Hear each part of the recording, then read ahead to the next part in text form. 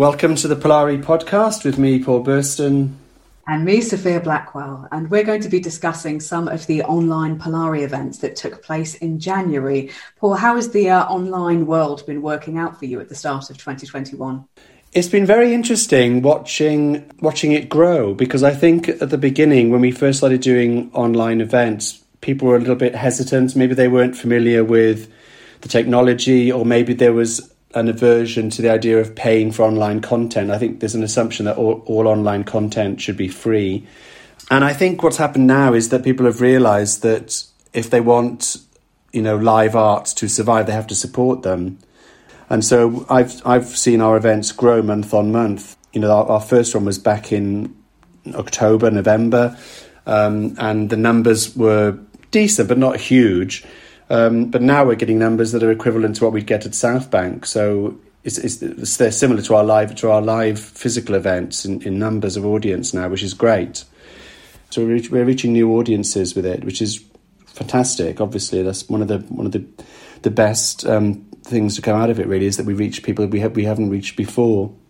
It's potentially the most exciting part, isn't it? And obviously, silver linings at the moment are few and far between. But obviously, as arts organisations, we've been talking about accessibility for quite long periods of time. And yet this has really kind of helped level the playing field. So I hope that we can take kind of some of those learnings, and that some of these people, if they can, will join us in real life when this is over.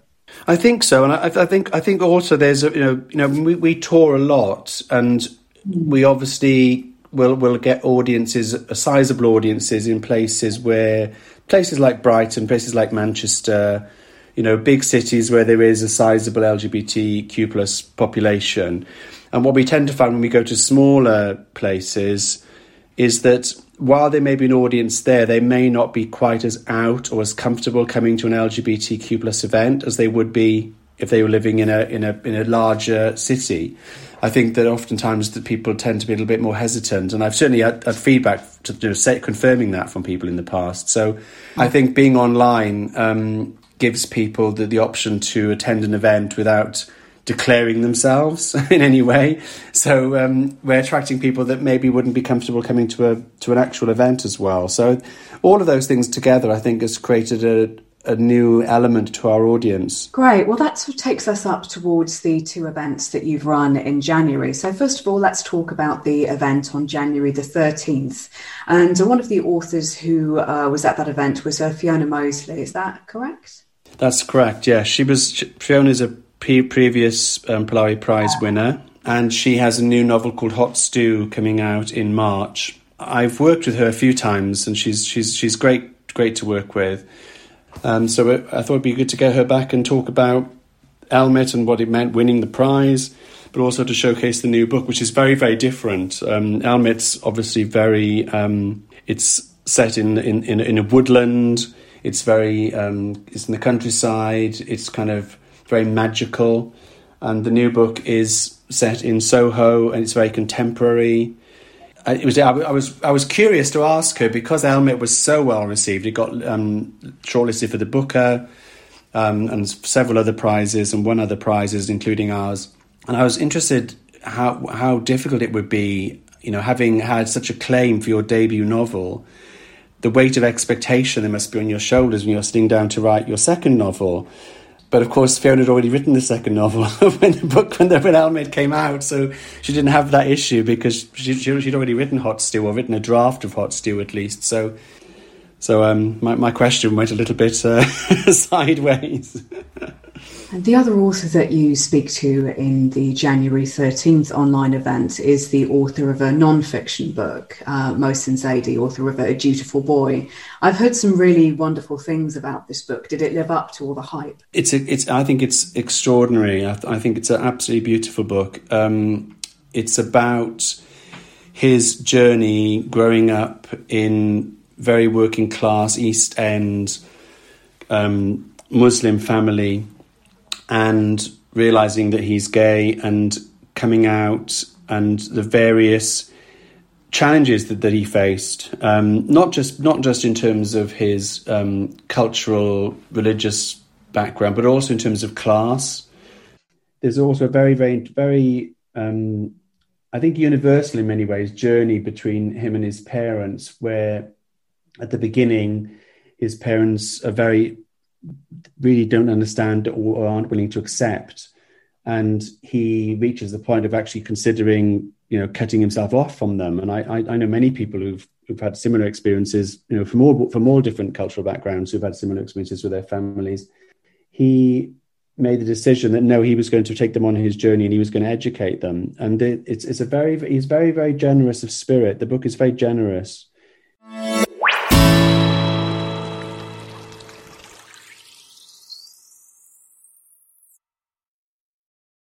In the first of two events for January, I was joined by authors Mohsin, Zaidi and Fiona Mozley.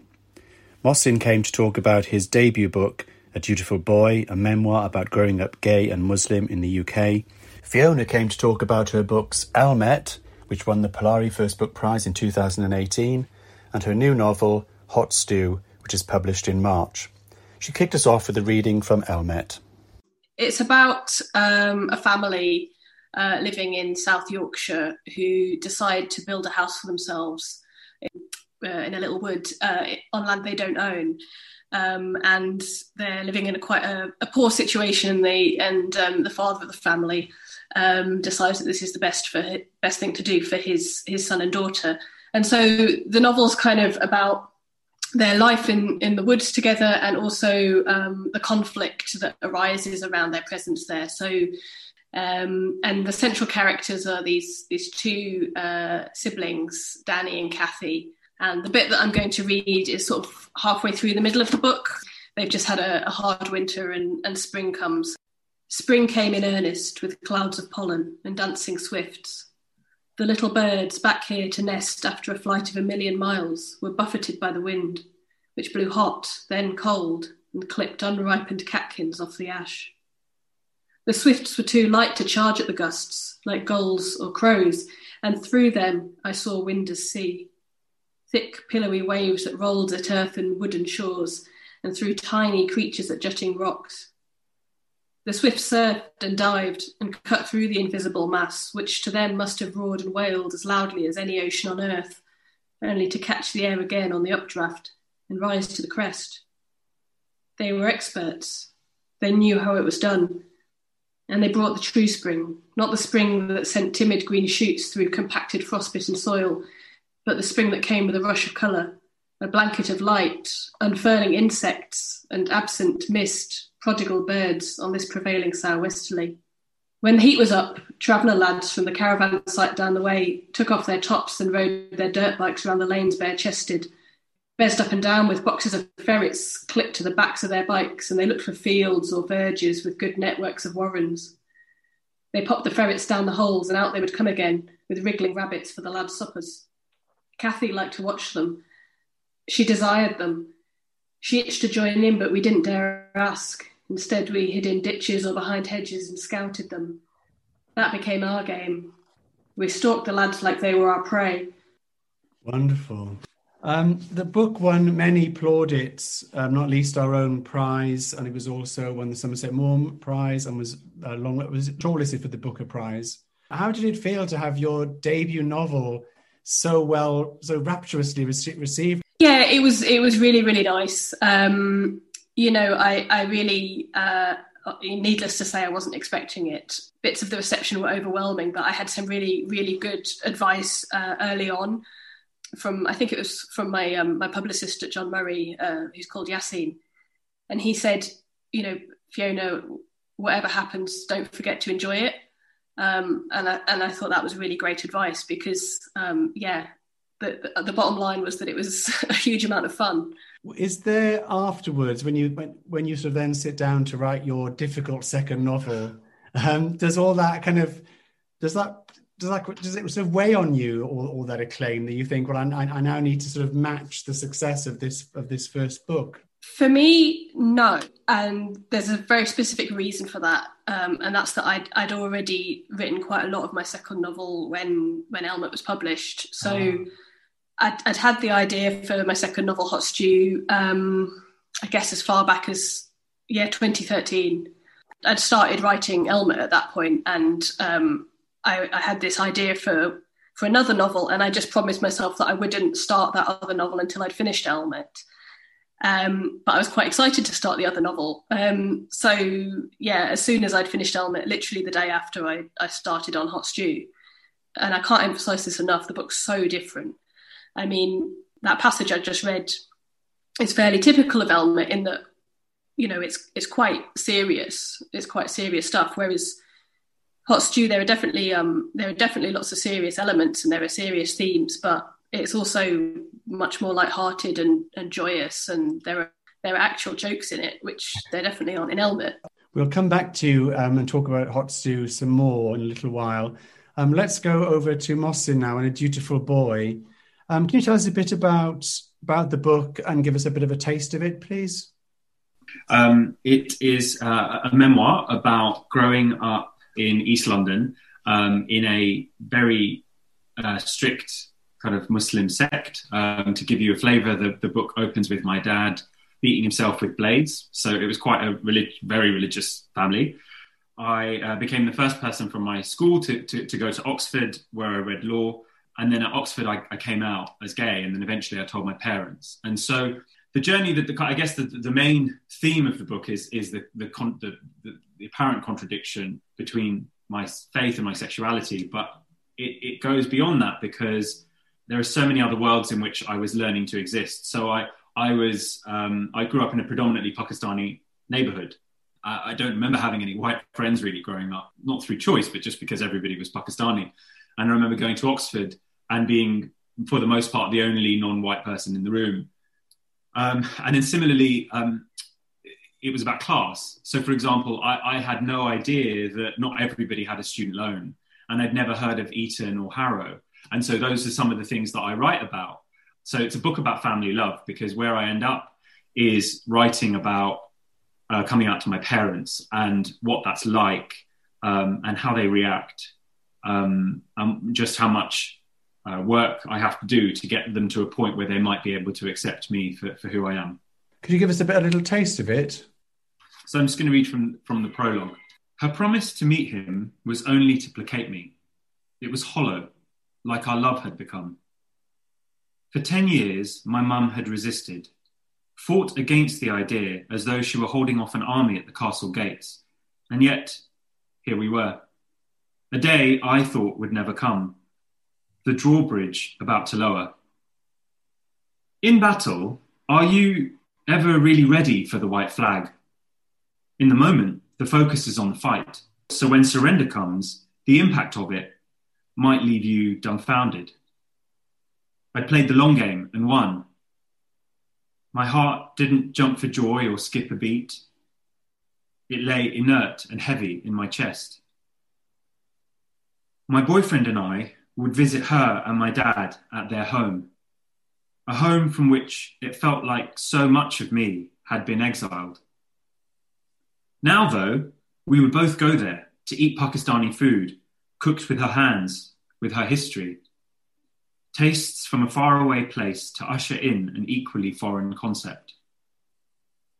My parents lived in a London suburb 6 stops east from Mile End on the Central Line. Those 6 stops were almost as familiar to me as the family home itself. At Stratford, I would forget what they had said to me. At Leighton, I would discard what they had done. By Leytonstone, I'd put down the anger I felt towards Islam, dear to them and once so dear to me. At Snaresbrook, I'd suppressed my anger toward them. Then, South Woodford, the penultimate stop. That's where I would leave behind what I cherished most of all, my love for him. To take it with me would have been to disrespect, to demean it. On this day, though, no part of me would be left behind, not my love for him and not him either, not his whiteness or the sharp blue of his eyes.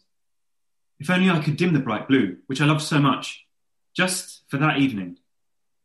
Make him smaller, moulded to fit neatly into their closed hearts.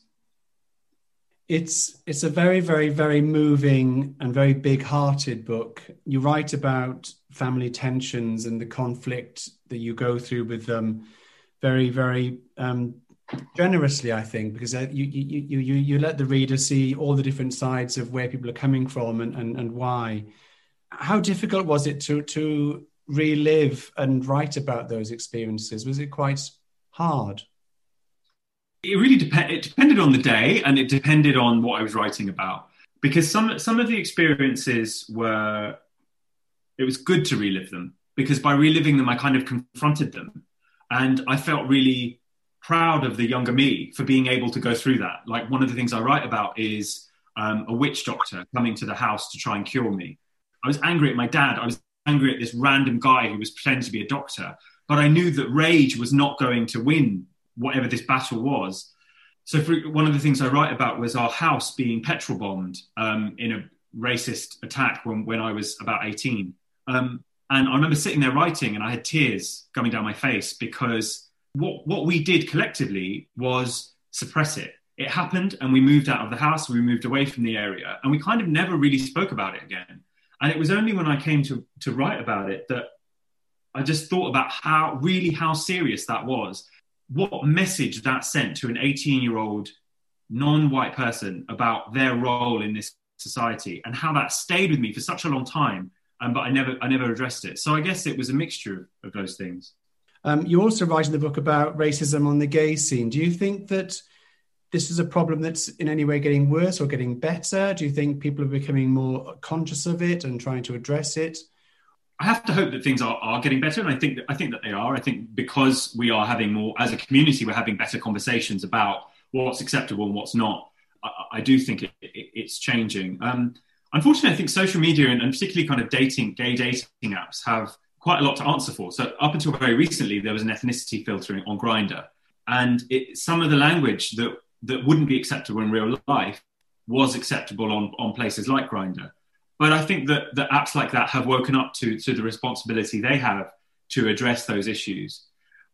I'm glad you mentioned the apps. I was going to ask you about that, because I do think that Grindr in particular, I know things are getting better now, but I think there's a tendency on there for men to sort of be very harsh about each other, and to find different ways of discrediting one another, and whether it be based on body type or age or race. And it isn't helping us as a community, I don't think, to sort of see each other. I mean, I remember years and years ago, Larry Kramer, back in the days of the AIDS crisis in New York, saying, we have to see ourselves as more than just cocks and arses. And then lo and behold, along comes this app that basically reduces people's conversation to, got any dick pics, mate, I mean, I think that is part of the problem with gay dating apps. But I think it's the social media in general. I think that it dehumanizes us. It takes away something that is really important about the way that we interact with one another. And I think, one of the anecdotes I write about is I've only ever had one girlfriend, and I broke up with her on MSN Messenger because I didn't have to see her reaction. And it was so much easier to do as a 15-year-old boy who was really scared behind typing on screen. But yeah, that of course applies to apps as well. And I think that the risk there is I guess it does extend to how we engage with our politics. Is if you're not surrounded by or learning from or listening to people who are different to you, then it's kind of inevitable that you end up with a particular mindset of the world that is not challenged by anything or anybody. Thank you very much. Thank you. Let's go back to Fiona and talk. Let's dive into Hot Stew, which I've been reading and really, really enjoying. As you said, it's very, very different to the previous book. Elmet was set in the Gothic woodlands of Yorkshire. This is very much a city novel, and a pretty racy one in parts as well. Tell us a little bit about it, and then maybe give us a taste from it, please, Fiona. Hot Stew, which is out in March. Yeah, it's set in Soho in central London. And like with Elmet, I suppose the one similarity between Hot Stew and Elmet is that it's about a piece of property and a dispute over a piece of property.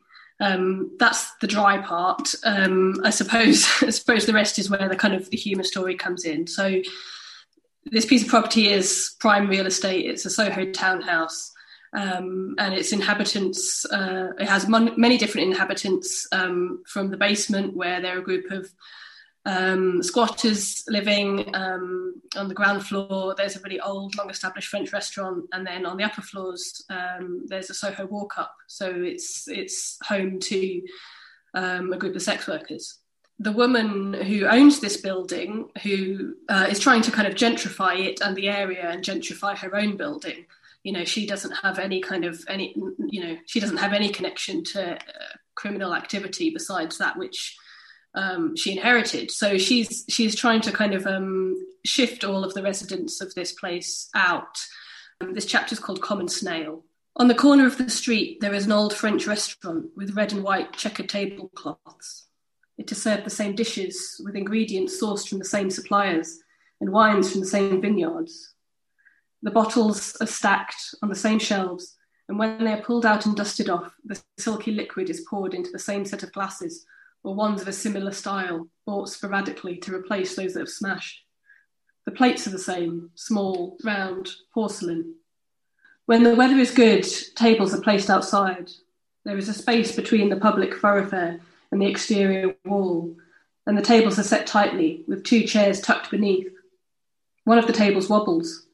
Over the years, thousands of napkins have been folded and placed under the offending leg. Hundreds of customers have complained and moved to alternatives, and thousands more have quietly put up with the inconvenience. They've spilled glasses of wine, grumbled, and considered asking to move before deciding against it. The restaurant serves escargot. The restaurant has served escargot since it opened. Hundreds, thousands, maybe even millions of snails. They have been thrown into boiling water and their carcasses scooped out and served with garlic butter. The chewy pellets have been picked with forks and fingers, and the curled shells discarded. It is lunchtime in midsummer. A box of snails has been taken from the fridge and placed on the table, its contents ready to be immersed and scalded. A single snail, on the small side, wakes from its chilly slumber and climbs over the edge of the box, down the side, onto the stainless steel counter. Slowly, it descends to the floor, then to the back of the kitchen, where there is a door to the street. After about 20 minutes, the little snail finds itself on the alley behind the restaurant, feasting on the discarded outer leaves of a Savoy cabbage. Once sated, it continues its journey. Wonderful. I first came to London in the mid-80s, and my sort of impression of London was that London was basically Soho, because growing up watching soft cell videos, I think trying to think in London was going to be just one great big flesh pot of sin and excitement. And to a large extent it was. Although I have to say, every sort of 5 years or so, some people lament the death of Soho. It's not the same as it used to be, and so on, which...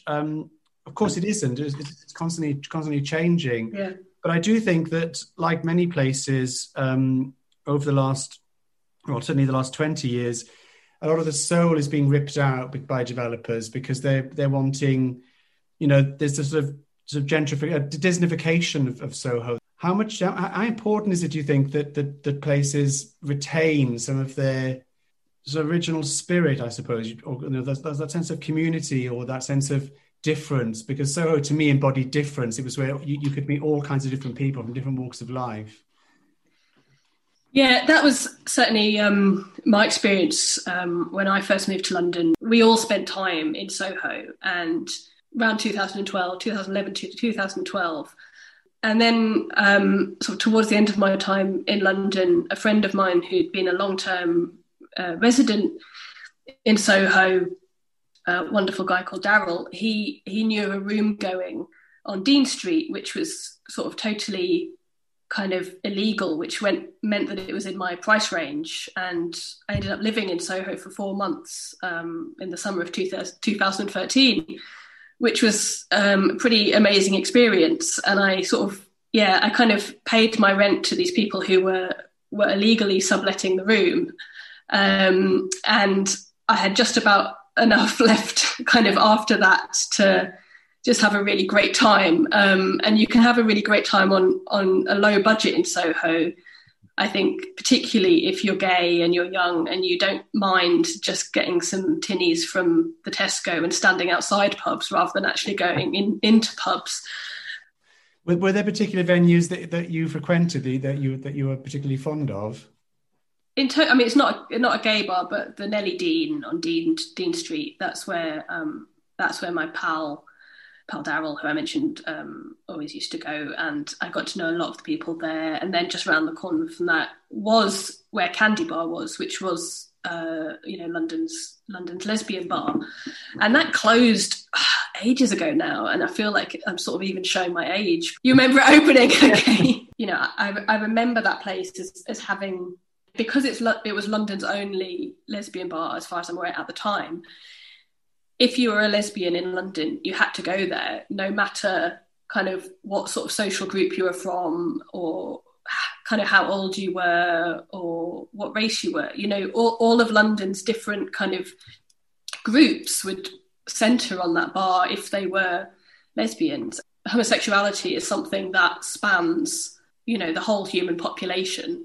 It doesn't matter how rich or poor you are. In its kind of ideal form, I suppose. I mean, when I first came out in the 80s, there weren't that many gay venues compared to what happened in the 90s. But one of the good sides of that is that people from different walks of life and different sections of the community would all mix together in one place. Do you have any memories of Soho that you're willing to share, Mohsin? I'm not sure it's past 9 p.m. yet. Do you know, I think, so one of the places, it's not Soho actually, it's the Joiners Arms, which was on Hackney Road. That was one of the saddest moments, was losing that. And I, as Fiona's been talking, I've been trying to think about exactly why. And I think it's because, there's a lot that's wrong with gay bars, I'm not going to pretend that there isn't. But for some of us, it was the only place where we could just actually be ourselves. Like, when I was living at home for most of my 20s, my parents in a suburb of London, and I couldn't be myself there. And then I was working in a corporate law firm and I couldn't be myself there. And so there were very few spaces where all the masks that we wear, all the different types of person that we feel we have to be, can just be abandoned. And what I loved about going to a place like the Joiners was I felt actually quite free. That's what I think is really sad about it, is that it's the idea of actually feeling like, I can't believe I'm about to say this, but the Joiners Arms sometimes felt like more of a home to me than anywhere else. And it's that sense of home that for young queer people who are still in environments where they're not welcome or their identity is questioned, that there might be somewhere where they don't have to worry about that, where they can have a drink and be silly and laugh with friends who go through the same thing.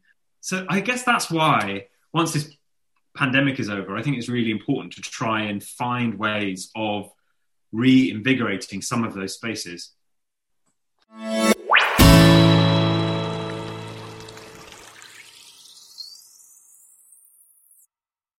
On January the 28th, you spoke to Sophie Ward, who, as we know, was formerly and potentially currently as well, for all we know, but was previously, I think, known to most people in the UK as an actor, and has published her first novel, her first work of fiction with Corsair Books, an imprint of Hachette in the UK, called Love and Other Thought Experiments, which was also longlisted for the Booker last year.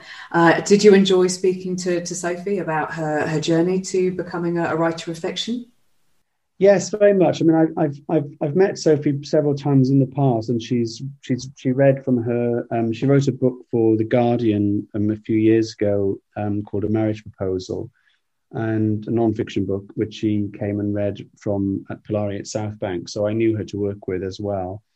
And the novel is just fantastic. It's a very, very ambitious, and it sounds like it's going to be a difficult novel because it's a very philosophical novel. It's a novel about quite big ideas, and some quite sort of surrealist, absurdist elements to it.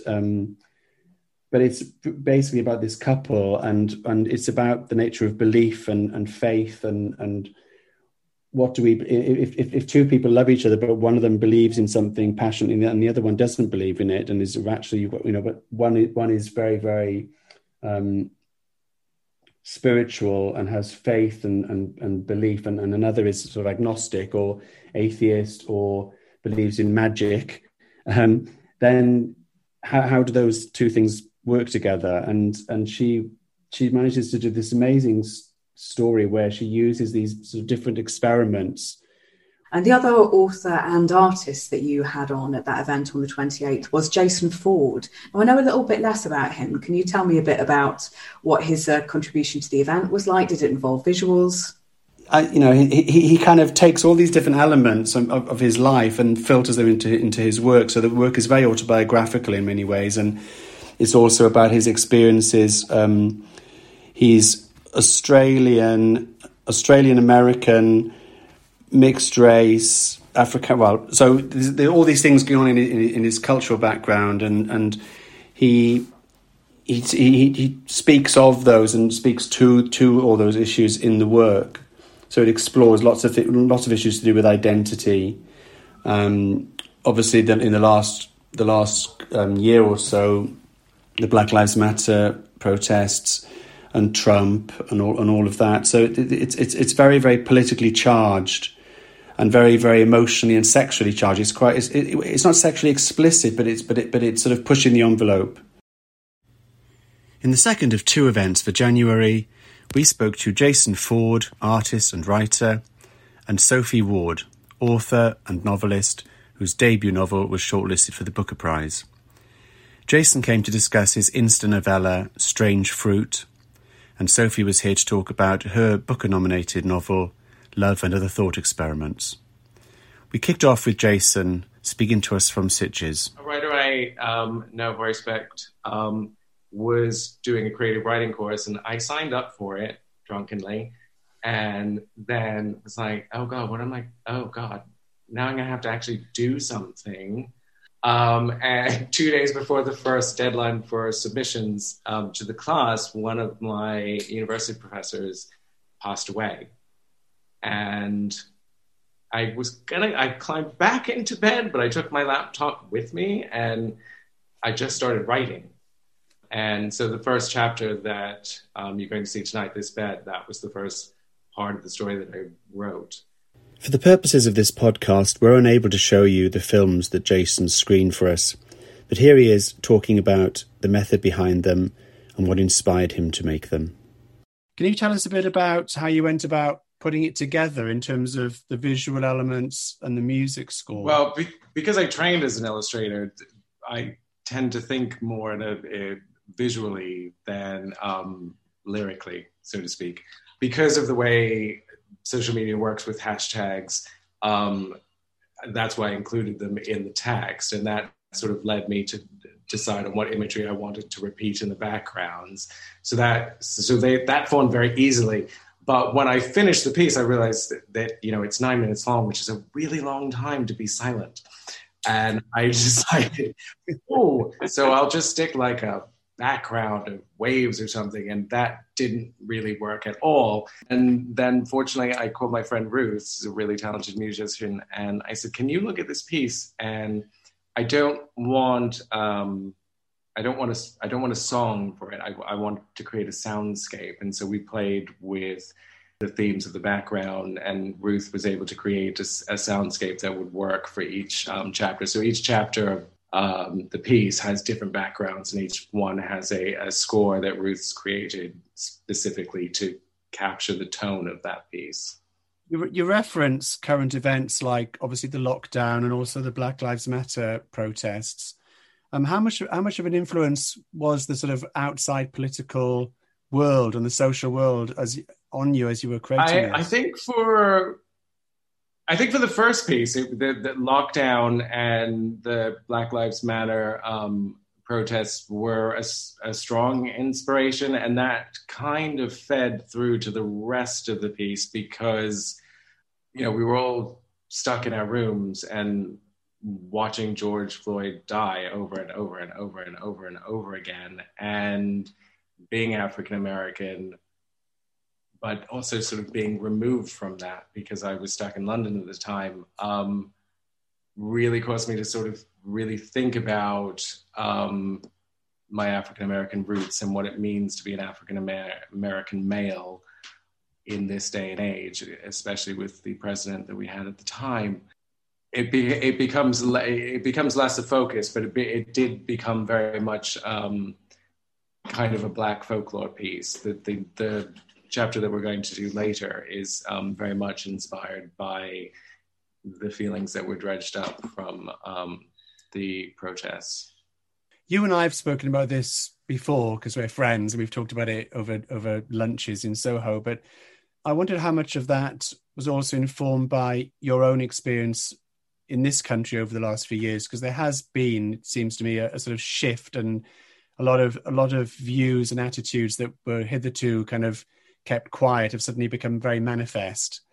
I mean, I think the interesting thing that's happened sort of socially and politically in both the US and Britain is that the things that certain aspects, that certain people of the population, certain aspects, communities always knew existed and had always said existed, but everyone's like, oh, it's not that bad, came to the surface. So as horrible as the governments that we've had or are still living under are, the one benefit has been that they have brought these things to the surface. We needed to have that conversation in Britain, certainly. And I often say that I as a Black person, I feel much safer in Britain than I do in the US.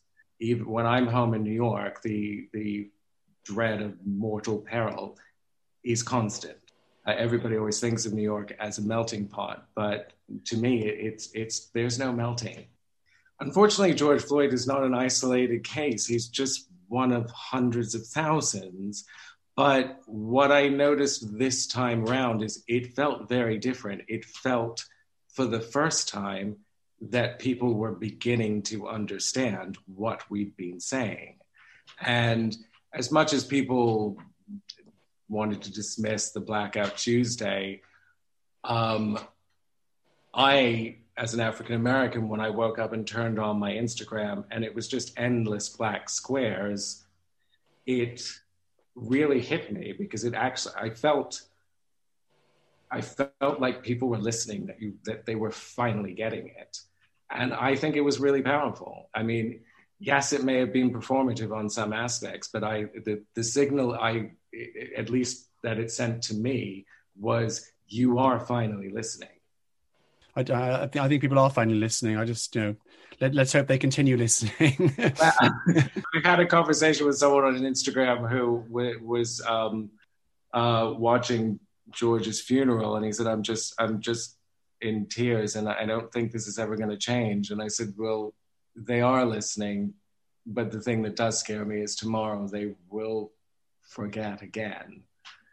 Because you never know, we just can never tell how much of an impact it has. But this time did feel really different. Thank you. We'll come back to you in a little while, Jason. We're going to go over to Sophie now, and Love and Other Thought Experiments. Sophie, could you tell us a bit about the book, please? Yes, so this is my book, and it came out of a fascination that I had with these little crossovers between science and art, which are called thought experiments. And they're just little stories that a lot of scientists use, but especially philosophers use to explain their ideas. And so I was interested to explore that. So then I ended up writing a novel that was built on some of these thought experiments, 10 of them I chose. And then I expanded the ideas behind them into stories that overlapped into a novel. And where do the characters come from? Because you have these two characters, the two key characters. Where did they come from? Did you always plan to write about these two married women, or did that come later, or was that always intentional? No, I didn't know that was what I was going to do. I thought I was going to have to write some sort of campus novel, something about university, where I'd have somebody explaining these things, and then I liberated myself from that. Realized no, I could just make things up, and people could be the thing rather than having to say it and to explain it. So they came out of I guess obviously life experience, two women sharing a life together, and there were some things that had happened that I thought, oh, that's interesting. And that is sort of, I could use that as a thought experiment. There was one particular thing, which was that I had an ant that kept coming out of my keyboard in my computer. nobody would believe me. And I kept saying to my son, "Oh, I've got an ant in my keyboard," and he was like, "Ha ha ha," because he thought I was just talking about bugs and that I was trying to make a joke. And then one day he saw it coming out of the keyboard, and he was like, "Oh, you really do have an ant in your keyboard?" Yes. I expanded that, and our aunt comes into the life of these two women. And I also wanted to ask about, you're in a relationship, and when the other person asks you to believe something or has a sort of test of faith or something, and you have to decide, are you going to go with them? Are you going to commit to this idea and support them? Or are you going to hold back a bit and sort of, and what that says about the relationship, and then how you can or cannot go on after that. Could you give us a taste of the book, please? Sure. I'll just read the little opening sequence. Rachel picked up the magazine that Eliza had left in the kitchen. The cover was a drawing of a tree with the roots embedded in a man's head, and above him a blousy crown of leafed branches arched towards the sun. It wasn't a typical image for Eliza's reading matter. Rachel turned the page. Thought experiments are devices of the imagination used to investigate the nature of things. That's a lot, thought Rachel, but she liked the sound of it. It tickled her to think of stories being used by scientists. I could be a thought experiment, something Eliza has dreamt up to challenge her hardened reasoning. If I were a thought experiment, Rachel asked Eliza as they got into bed that night, what one would I be? I'm not sure you can be a thought experiment, Eliza said. They're supposed to help you think about a problem. If you can imagine it, then it is possible. That is one theory. So, Rachel pushed away the book Eliza had picked up and blinked at her girlfriend. Imagine me. Eliza smiled and shook her head. This is what happens when the fanciful encounter the factual. I'm not sure which is which here. Quit stalling, Rachel prodded Eliza's armpit. Fine. You want to be a thought experiment? You can be a zombie. No, I've got it. You could be Hume's missing shade of blue. Hume's missing shade of blue, thought Rachel as she laid her head on the pillow. Yes, I can be that. Tell me some more. I love the way that you take us into the story by having these very relatable characters, because I think anyone who's been in a intense long-term relationship understands the dynamics of how things work.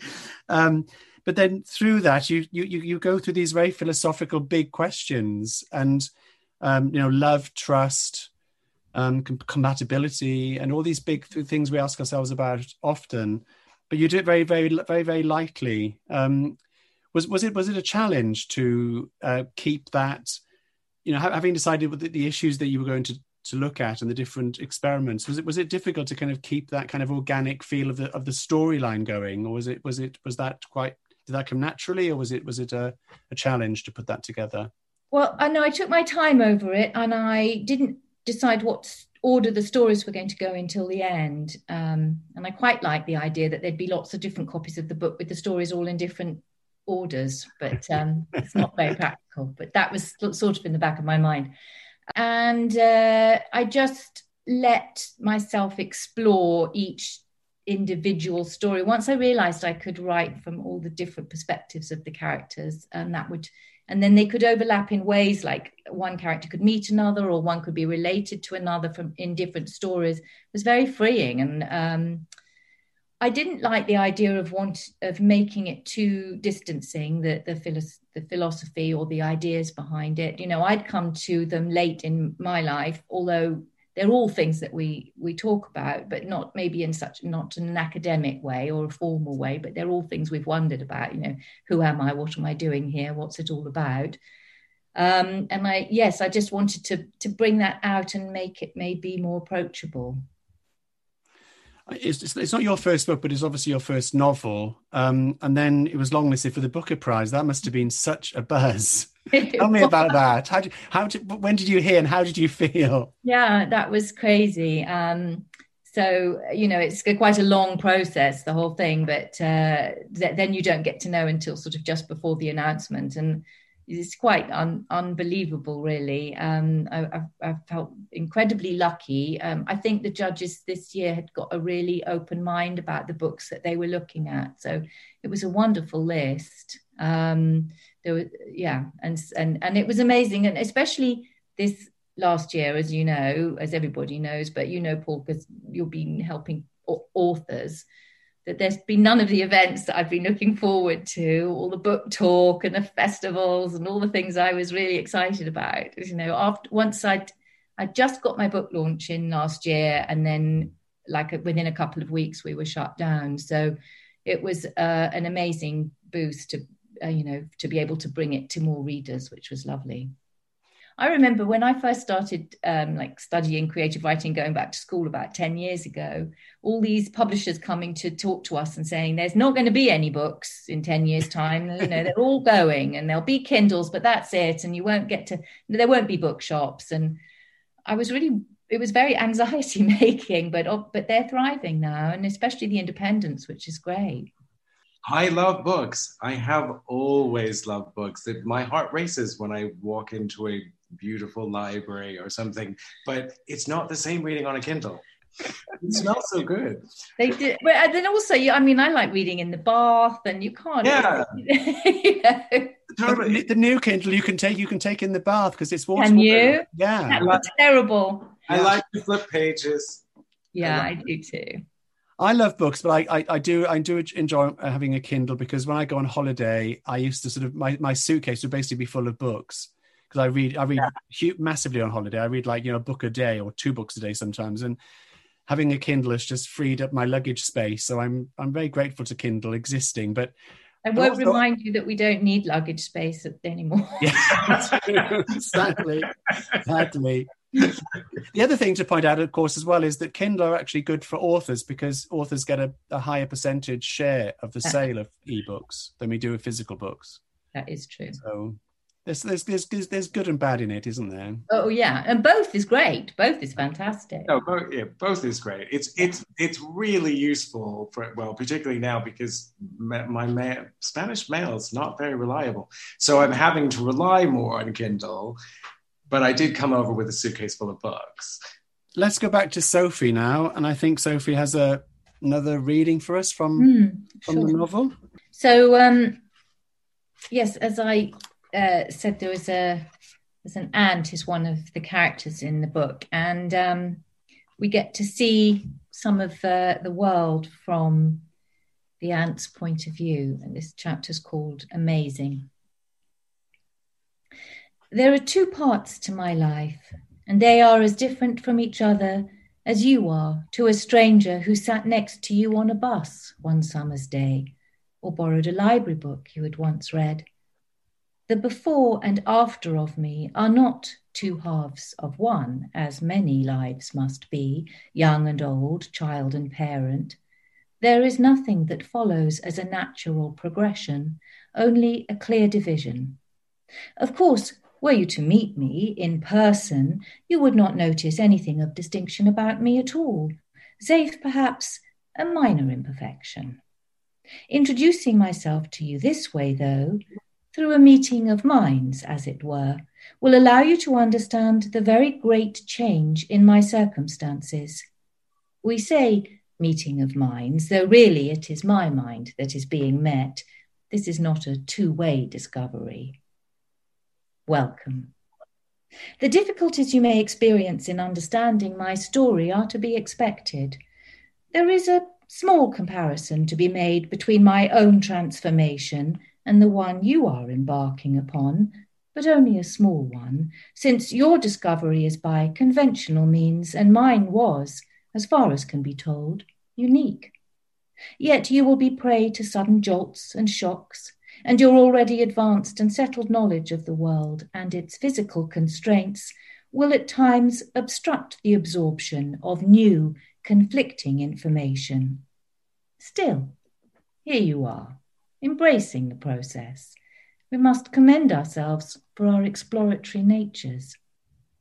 We will start with the night that everything changed.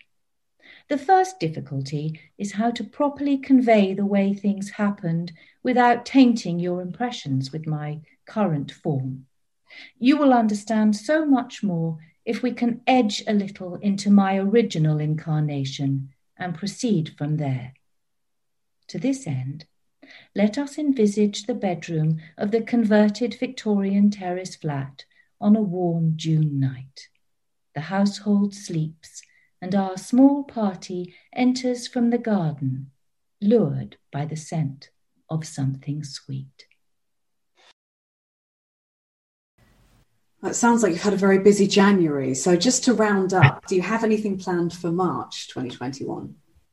Yes, I do. We have an event on March the 4th, which is a Polarity Live Online, which is trans-themed. And the two guests are the cartoonist Stephen Appleby, who's coming to talk about their book Drag Man, which came out last year, and Alex Reeve, who is an historical crime writer who wrote a book called The House on Half Moon Street, which was the first book in a series of novels about a character called Leo Stanhope, who is living in Victorian England but has a secret. And the secret is that Leo Stanhope is a trans man. And the third book has just been released, so he's coming on to talk about that. Right, well, that'll definitely be something to look forward to. All right, lots of love to you. And you, love. Bye.